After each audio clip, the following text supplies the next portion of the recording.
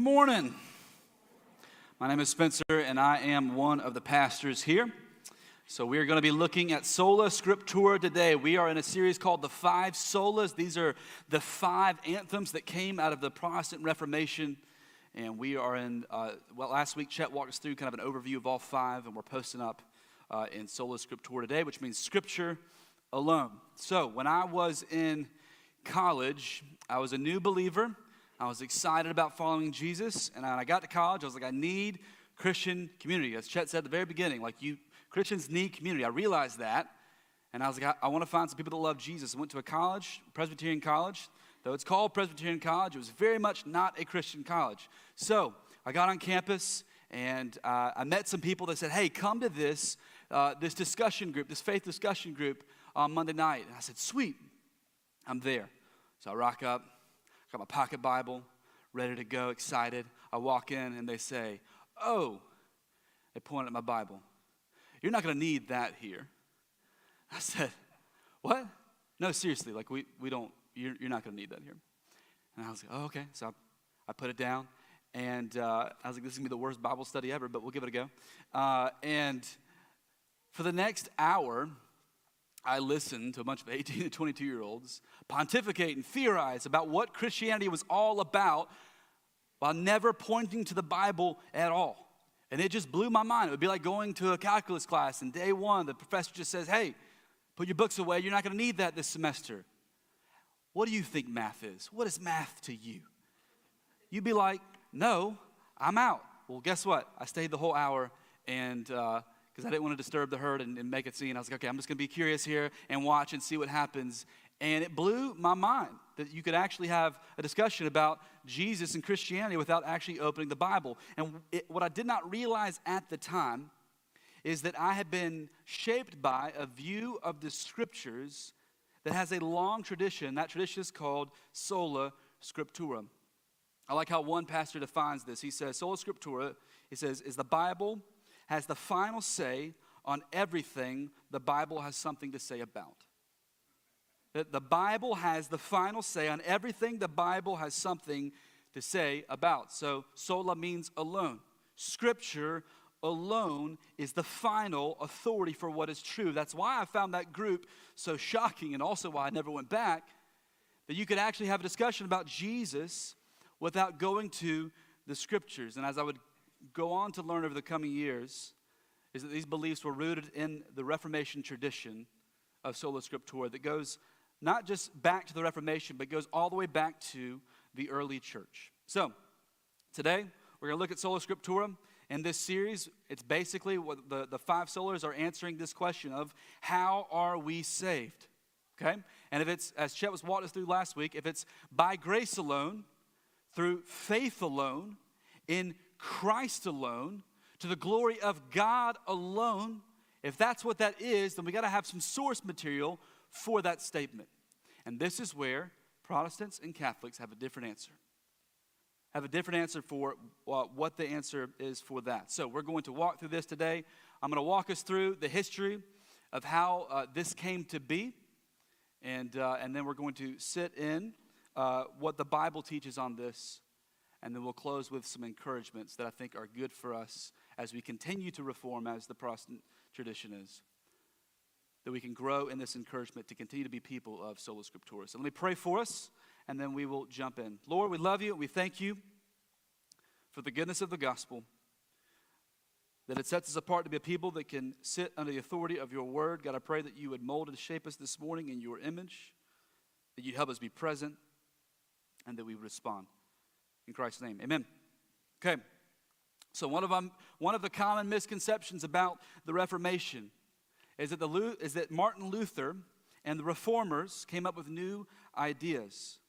These were not new ideas. Luther was not the first to say these ideas like Scripture alone. This goes back all the way to the first century church. The first century church believed the Bible was the final authority on what is true. And if that is the case, then how did things go awry? How did the church go off the rails? In order to do that, we got to walk through some church history. Now, I know when I say history, some of you are like, please, no. like, don't. I hated history in high school. I don't. Listen, church history can be helpful. So come for the church history. Stay for some of the incredible baby names you're about to hear. For those of you that are thinking about starting families, boy, oh boy, do I have some special names for you. Church history is chock full. It is fertile with baby names, all right? So you can stay for that and listen. But we got to walk through some history to understand what's happening here. So, like each of the five solas, the slow fade began when the Western church became the Roman Catholic Church. Because early on in the New Testament church, the New Testament people believed that the Bible was the final and sole authority for what is true and what is good. You can see that. We'll walk through a lot of the biblical evidence here in a little bit. But you see that in 2 Timothy 3, 16 and 17, when it says, all Scripture is breathed out by God and profitable for teaching, for reproof, for correction, and for training in righteousness, that the man of God may be complete, equipped for every good work. Like the church believed this out the gate, that if you want to be equipped for every good work, you went to the Scriptures that would grow you and shape you in what is good. This is what they believed early on. And as the final books of the New Testament were being written, and as the New Testament canon was being finalized, canon is just a word for standard of the books. So this is the standard, which is the 27 books in the New Testament, 66 books in total in our Bibles. The early church looked at the Bibles. You can look around. You got blue Bibles underneath your seats in front of you. Okay? That blue Bible, the words that are in it, this is what guided the early church. They looked at this as the chief authority for their lives. Now, there are skeptics that will say, wait a second, no. Didn't they just choose what they wanted? They just choose which books of the Bible they wanted. They kicked out some of the other ones. What about the Apocrypha? What about the things that weren't included? I don't have the bandwidth to be able to get into the Apocrypha today. If you want to have a discussion on that, we can have that later. But that is a false argument. That is not true. Early on, you can see it in early church history. They looked at the books of the Bible, and they didn't choose them and say, these are the ones. They were already recognizing these are the Scriptures. These are the Scriptures that were handed down to the church. You can see that through the early church fathers. You can take it, Clement, a church father in 95 AD, was writing about this, pointing to these Scriptures that were authoritative. You can look at Ignatius in 115 AD. Get your pens ready, guys. We'll see some baby boys named Ignatius. It's a good one. All right? You can look at Polycarp. Maybe not a good one. You can give it a try. It's the Wild West of names these days, guys. You can name whatever you want. Polycarp in 108 AD. Irenaeus in 185 AD. Hippolytus in 200 AD. Church father after church father after church father is simply pointing out these are the books that guide and shape the church. These have authority. Let me make this very clear. The church did not choose the Scriptures. They merely recognized what was already authoritative as the Word of God was handed down to them. And for 300 plus years,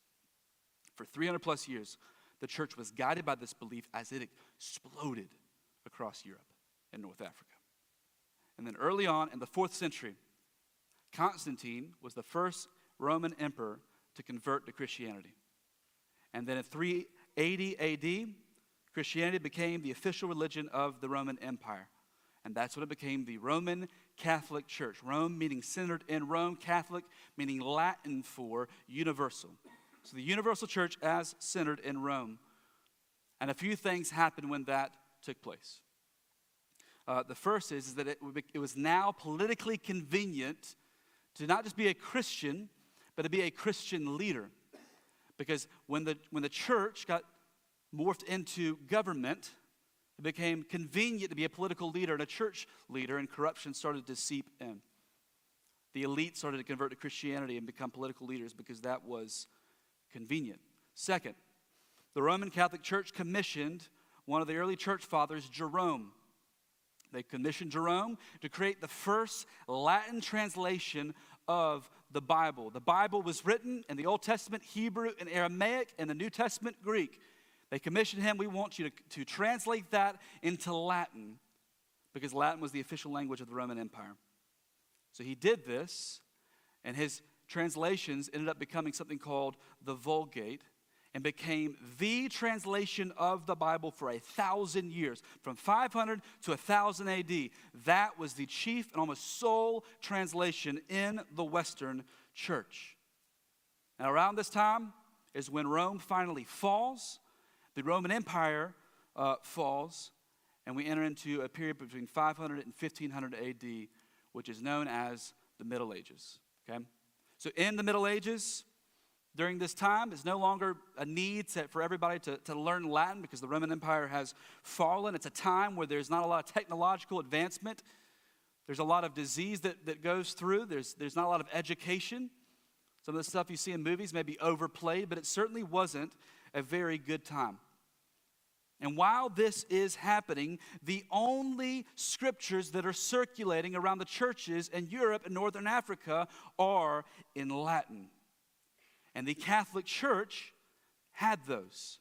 And no one else, except the elites, knew Latin, which means, this is why this is really important. It means that for 1,000 years, they held the keys to what the scriptures said. They're the ones that knew it, and everyone went to the priesthood, went to the bishops to find out what God said because they weren't going to be able to read it for themselves.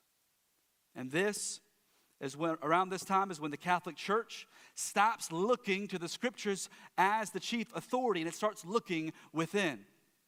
And it starts looking within, and that's when councils start forming, and bishops start forming doctrine, and the church starts forming doctrine that is completely disconnected from the Word of God. And the scriptures stop becoming the chief authority. That is why, to this day, in the Catholic Church, the church is greater than the scriptures.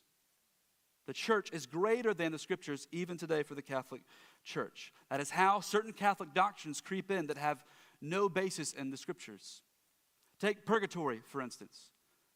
Purgatory is the idea that there's this limbo place between hell and heaven, that if you don't commit these super bad mortal sins, when you die, you have some venial sins, you can go to purgatory, you can be purged of that before you enter into heaven. That's found nowhere in the scriptures. There's not a scriptural basis for that. You can go back to Platonic philosophy. You go back to Plato, who was a pagan Greek in the 4th century BC. But you're not going to find that in the scriptures, and that's what happens. A lot of times with Catholic doctrine, they have debates, scholars have debates, and they have councils, and over time, it develops into a doctrine that's cemented. It's a little bit like a game of telephone. In the game of telephone when you were a kid, where one kid would whisper to the next kid a phrase, and the next kid would whisper all the way around the circle, then you get back to the final person, they stand up and they say their phrase, and it's not the same thing. That's a little bit of how some Catholic doctrine came into being. It was passed, and then it's completely disconnected from the scriptures. And then in 1274, purgatory became an official Catholic doctrine. And this happened with a host of issues we'll see in the other 5 solas. Things like pilgrimages, things like veneration of the saints, which is praying to St. Mary or St. Thomas. This happened with things like indulgences. We'll see that more in Sola Fide, with paying to get out of purgatory. There are different doctrines that crept in and became official Catholic doctrine. And that was until about 300 years before Martin Luther steps on the scene in 1500. About 300 years before, there were some people that finally started to challenge the Catholic Church on this.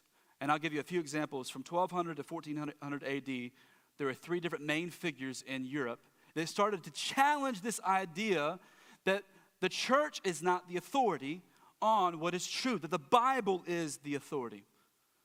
There's a man named Peter Waldo, who was a French merchant, that began to challenge this with a movement.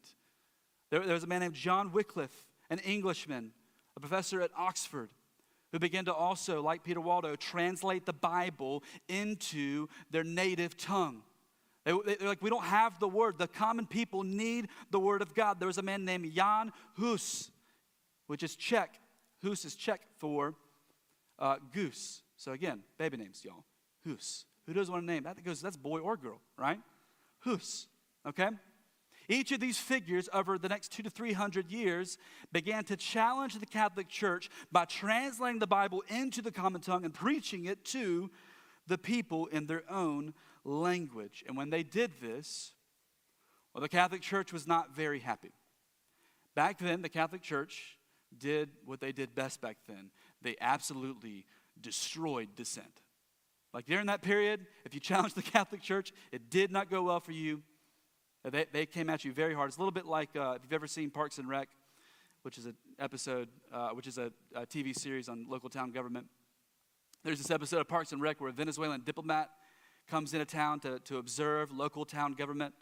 And then he shows up to a town council meeting, and the people are doing what happens at town council meetings. They're yelling at the council members, and they're protesting. And he sees this, and he's like, why are they not being taken to jail? This does not happen in Venezuela. If you do this, you go to jail. All right? You play music too loud, jail. You drive too slow, jail. You drive too fast, jail. You undercook fish, jail. You overcook chicken, jail. Jail, jail, jail, jail, jail. All right? That was the Catholic Church. You challenge them, jail. You challenge them, inquisition, torture, death, crusade. During this period, they went hard after anyone that showed dissent. And that is what happened. So there was a high-stakes game of Where's Waldo? Because Peter Waldo and his people were being hunted down. Peter Waldo was actually not killed by the Catholic Church, but thousands of his followers were called the Waldensians. They're absolutely crushed. The Catholic Church couldn't get to Wycliffe. He was in England. They couldn't kill him, but they did excommunicate him, and they did get him fired from his teaching position at Oxford. And then after he died, they dug up his bones and they burned him for good measure. And then Hus, they said, Hus, come to Rome. We want to hear your ideas. We'll give you safe passage. And then he got to Rome and they said, ha, we don't make deals with heretics. And they arrested him and then they burned him at the stake. And there's this urban legend, I don't know if it's true or not. I like to believe it's true, but we don't know for sure. That when he was being burned at the stake, that he said 100 years from now, somebody is going to take up this cause. And then 100 years later, Martin Luther steps on the scene. And Martin Luther steps on the scene, and when he realizes that the Bible is actually the chief and final authority, when he begins to discover this, boy, the backlash was intense. It led to a very aggressive resurgence of this. Because when you're deprived of something that's really, really good, you get a little angsty when you realize you've missed out on it. Like Chet and I were talking a few months back. We're talking about biscuits because Chet loves biscuits. About twice a year, you're going to hear a sermon illustration about biscuits in heaven. It's going to happen. He loves biscuits. And we're talking about biscuits, and I was like, man, I love biscuits too. I don't eat them a whole lot. And then it hit me. I was like, I don't eat them a whole lot because we don't have them at home. And we don't have them at home because my wife doesn't like biscuits. And she's the one that makes the grocery list. And she's the one that cooks. I was like, Chet, I've been deprived of biscuits for 10 years of our marriage. We haven't had biscuits. And I went home and I saw Anna. And I said, Anna, we don't have biscuits. Why don't we have biscuits? Why don't you like biscuits? I want biscuits in this house. She's like, calm down, crazy. I'll get you some biscuits. All right? I was a little angsty because I was like, I want this. I've been deprived of something that's very good. And we now have biscuits. I saw it yesterday in the bottom drawer. And I was like, yes, we have biscuits in our house. You could argue that Martin Luther's stand was as important as my stand. But he stood aggressively. Y'all, he was in a debate one time with a guy named Sylvester Prius, who was a Catholic scholar. And the scholar came at him. And this is what that Catholic scholar, Sylvester Prius, said. He says this. He says, he who does not accept the doctrine of the Church of Rome and the pontiff, that's Pope, of Rome, as an infallible rule of faith from which the Holy Scriptures too draw their strength and authority is a heretic. Now look at that again. He's saying if you don't accept the doctrine of the Church of Rome and the pontiff of Rome as the infallible rule of faith, the Scriptures too support it. The Scriptures support the Pope. It supports Catholic doctrine. But if you don't actually accept this, you are a heretic. To which Martin Luther responded in true Luther form. You cited no Scripture like an insidious devil. You pervert the Scriptures. And that's Martin Luther in a nutshell right there. very angsty, responds very aggressively. But that right there, that distinction. Now, the Catholic Church had a counter-reformation after this period. They reformed a lot of their corruption in a lot of ways. Thank you, Jesus, that happened. But that right there, that argument that Sylvester Prius made and that Luther countered with, that still is the law of the land today. That you either accept what the Roman Catholic Church teaches, with the scriptures being underneath it, or that's heresy to them. And Luther says, no, it is the scriptures alone. And we're going to see this in the coming weeks, that as he realized what is in the scriptures, as we're going to see in Sola Fide, and Chet introduced this last week, in Romans 1:17, when he read, for in it the righteousness of God is revealed from faith for faith, as it is written, the righteous shall live by faith. When he read that in Romans 1:17 and realized the church teaches something different. The church teaches faith and works, and he was so tormented by the works aspect of that he had to earn God's favor. He had to be good enough. When he realized that no, it is by faith, when that clicked for him, he realized, oh no. No. The Catholic Church has completely missed the boat on this. And he nailed his 95 Theses to the door of the church in Wittenberg on October 31st in 1517. And from that moment forward, Luther was guided by the scriptures are my authority.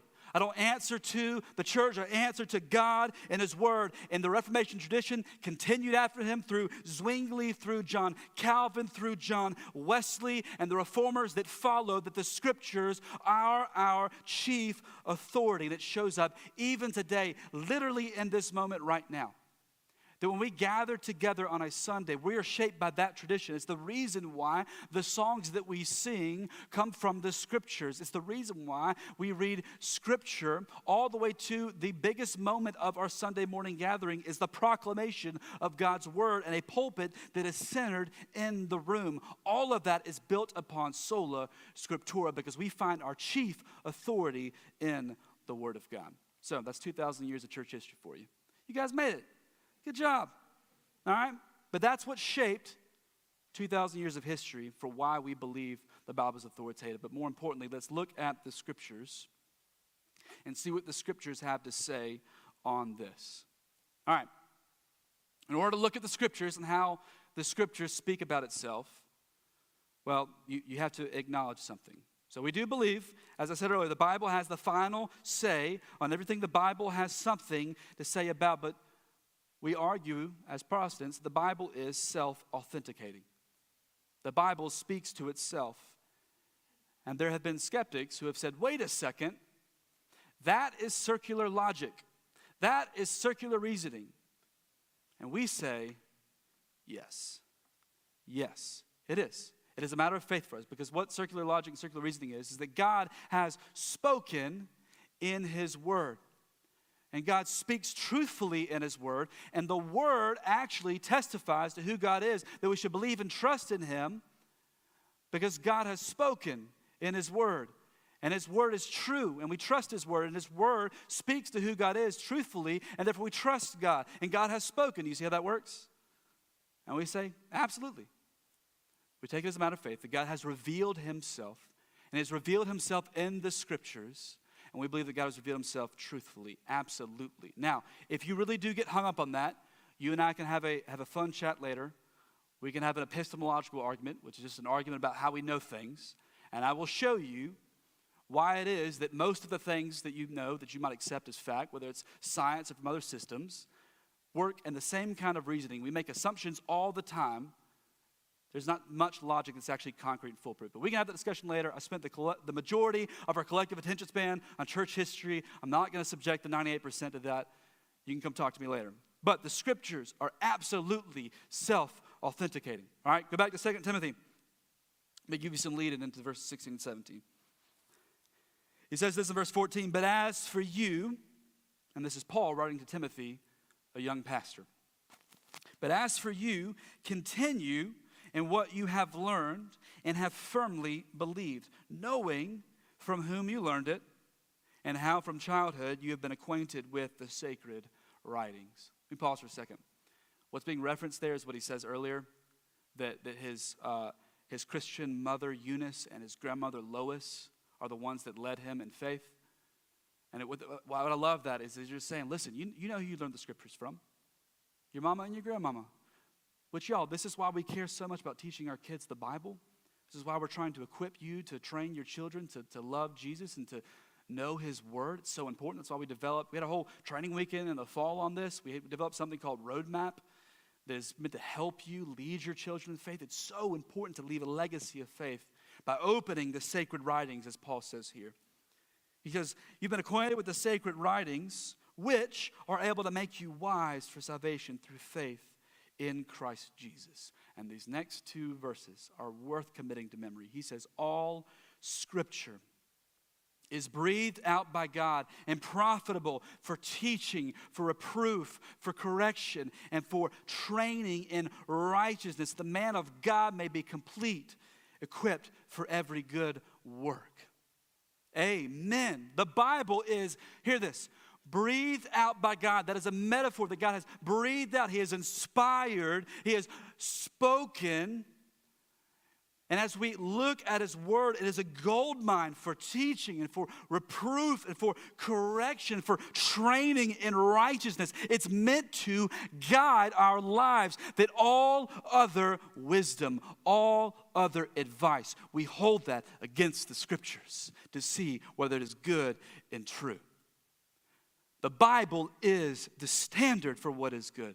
You can go back to the Old Testament. You can go to Psalm 119, a passage out of the Old Testament, and just look at it over and over again, showing that the Bible is the chief authority. Verse 24, it says, your testimonies are my delight. They are my counselors.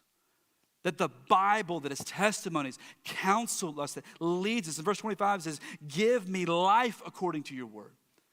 It is life-giving. In verse 31, it says, I cling to your testimonies, that you cling to it like a life raft in the raging sea.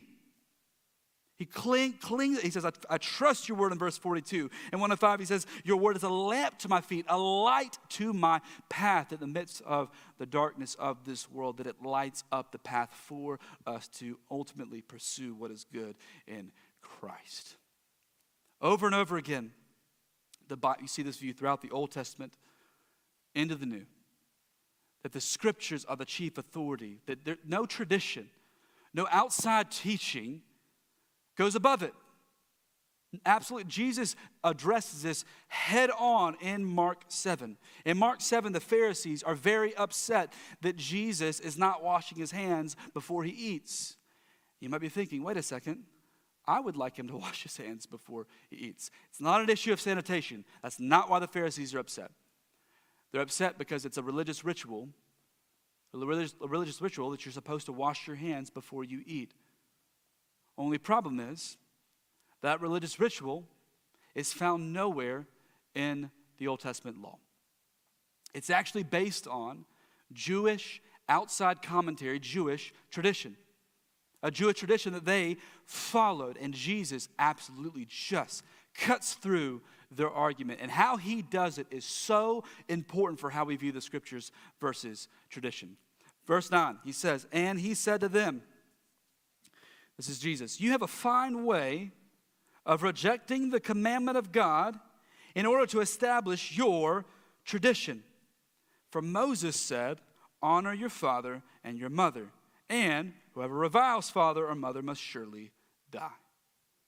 So he's saying, you have some tradition. You got to find a way of rejecting that. And he references one of the top 10 commandments, right? The 10 commandments. Honor your mother and father.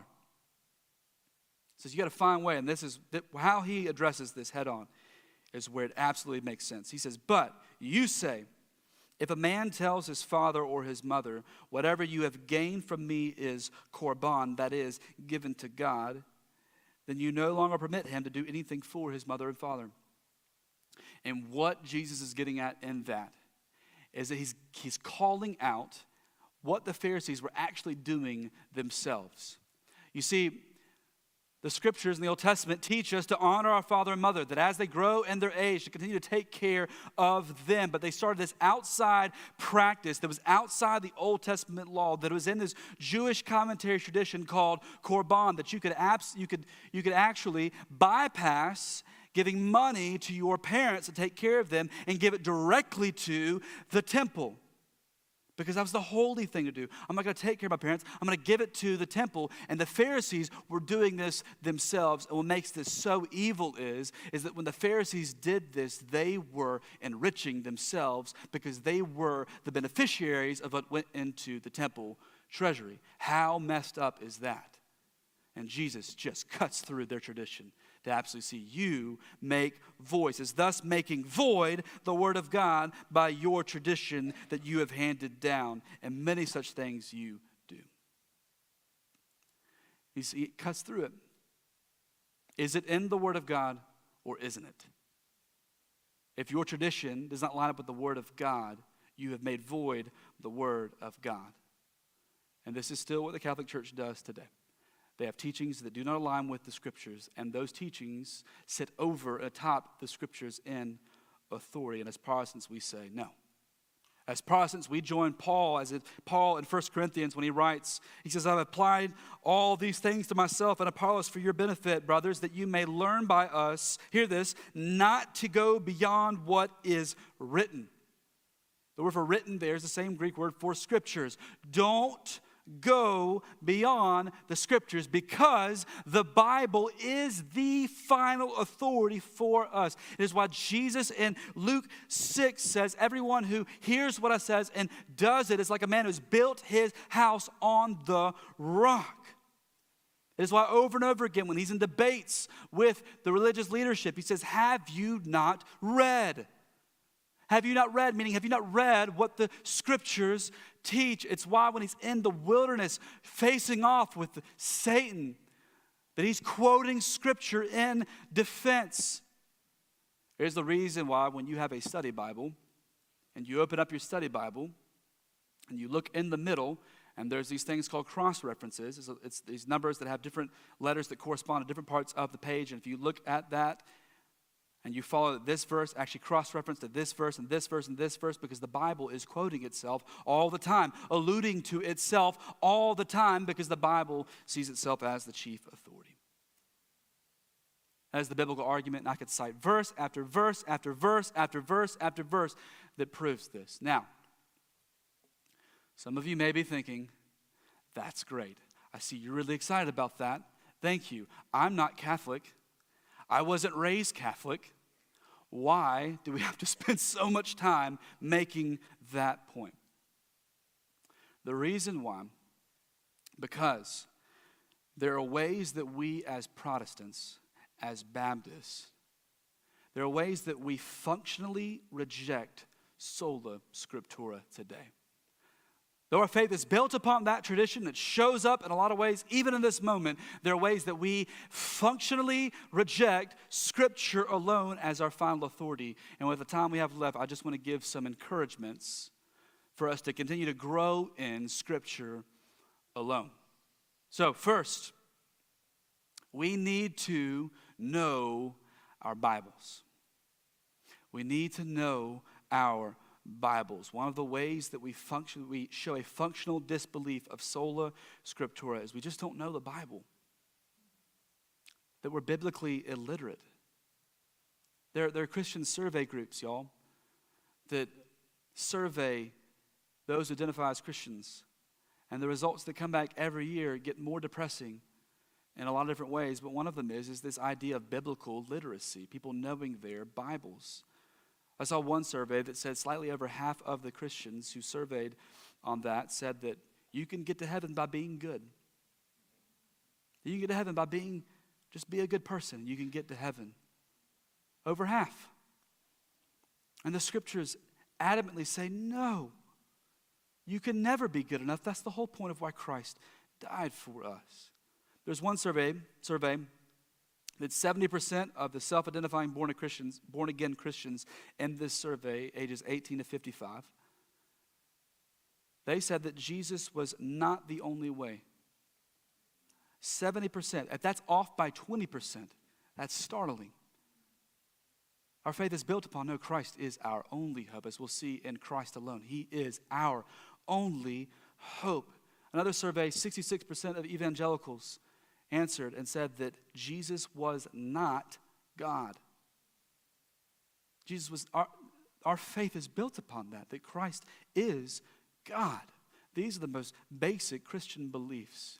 And what it reveals is a few things. One of them is a lack of biblical teaching in pulpits across the country. But another thing is that we just don't read our Bibles like we should. We don't read our Bibles enough. Y'all, we need to know the Scriptures. Y'all, this is worthy of our focus. It's worthy of our lives.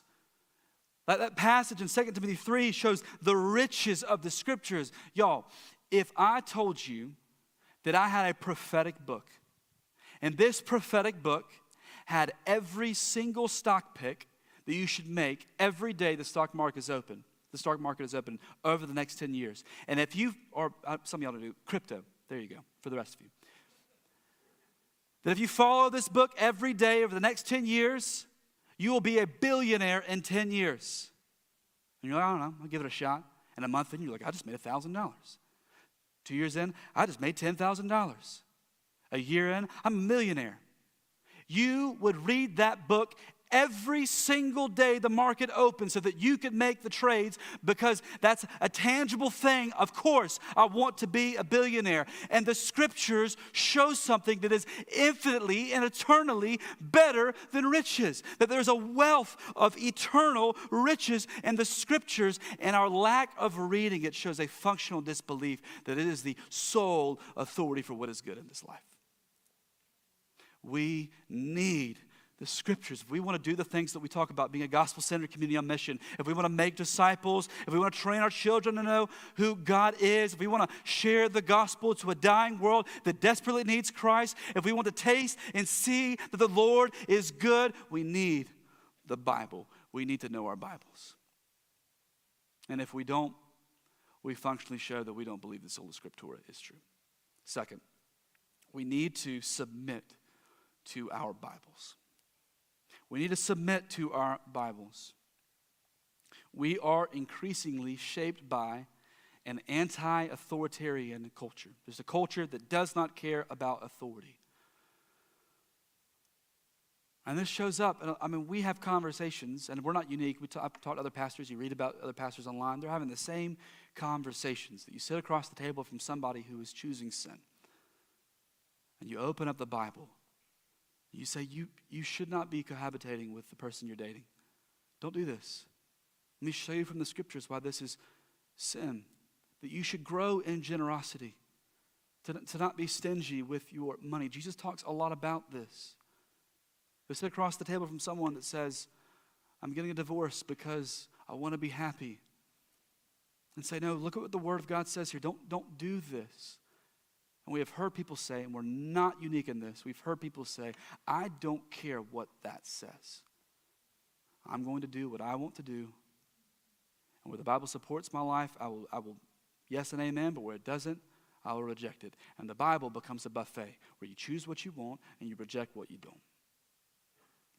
And that anti-authority, that shows up, y'all, every now and then I have this complex ethical situation, like a variety, just complex ethical situations that come up.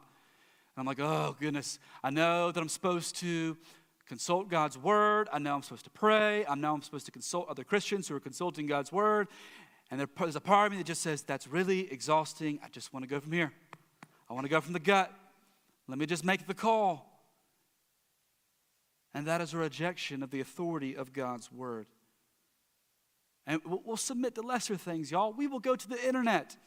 We will go to mom blogs and to podcasts and to anything else to find advice and wisdom. Or even worse, we'll go just with ourselves. We'll see ourselves as the authority on what is good for us. We spent last summer in the Proverbs, and the Proverbs basically acknowledge that. The assumption is, as humanity, yes, you want to choose what is good for you because of your fallen flesh. Here is what the wisdom of the Scriptures says otherwise. But we show a functional disbelief in Scripture alone when we say, I don't want the Scriptures, I want what is best for me. And the Bible holds a better way out. It shows an eternally better way that is for us if we would just submit to God and His Word. Last, we need to stand on our Bibles. Not literally. We need to stand on our Bibles. That song we were singing earlier, it's based on the solid rock. Comes from Luke 6:47. It says, everyone who comes to me and hears my word and does them, I will show you what he is like. He is like a man building a house who dug deep and laid the foundation on the rock. Y'all, the Scriptures are worth our lives. We can stand on them. They are trustworthy. They are tried and they are true. Every now and then I'll hear the objection say the Bible has contradictions. The Bible has this in it. Look at this. And when I was a younger Christian, I used to wig out. I'm like, oh, where? And then over the years, I hear someone say, oh, look at this in the Gospels. Look at this. And I go and I look at it and I study it and I go deeper down the well, deeper into the riches. Consult commentaries from 2,000 years of church history, of church interpretation. I look at it and I'm like, man, no, absolutely, this is true. And it's good. And the older I get, the less I'm not thrown off when someone says that. I'm like, no, show me. Show me the Scriptures. Let's study it together. It is trustworthy and it is true. It is worth banking our eternities on what it says. We can firmly stand on the Word of God. Martin Luther understood this. He understood that the church standing on its own authority is a road lined with corruption that leads to self-destruction. And that is why when he stood on trial for his teachings like this on Sola Scriptura, when he stood on trial and they said, you need to recant. And he knew exactly what he could face. He knew what happened to Hus 100 years before him. He knew that he could be burned at the stake. And he considered it for a day and he came back later. And he said, here I stand. I can do no other. And what he was standing on was the Word of God. The Word of God alone as his authority. And from that moment forward, he would rather have faced a gruesome fate from a wayward church than disobey God and His Word. And that tradition has continued over the last 500 years. We are beneficiaries of we get to be the ones who stand on that tradition while we also look at the ways we can continue to grow into it. Matt's going to come up and he's going to sing a song over us that you have not heard before. My hope is that you would consider those three things that are behind me. Consider how we have functionally rejected the Scriptures alone as our authority for what is good and what is true. We have fallen short in how we need to absolutely know our Bibles. We have fallen short in the ways we have said, I don't want to submit to this. We have fallen short in not standing firm on the Scriptures. Praise Jesus that Sola Scriptura isn't the only one of the five solas. That we can receive grace because of the faith that's been gifted to us in Christ. That where we fail to believe this, there's mercy that is given to us. And that we as Christians get to walk this out in beautiful repentance, saying, I want God and His Word. And I get to commit the rest of my life to that. Let me pray for us. Lord, we lack faith and wisdom, but you have it in abundance. God, may you grant that to us and more so, that we would trust you and your word, that we would see your word as valuable, as profitable, and as beautiful and good. Help us be a people that continue to stand on Scripture alone, because it is one of the most beautiful gifts that you've given us in the church. We ask this in Christ's name. Amen. the beginning of the Psalms in Psalm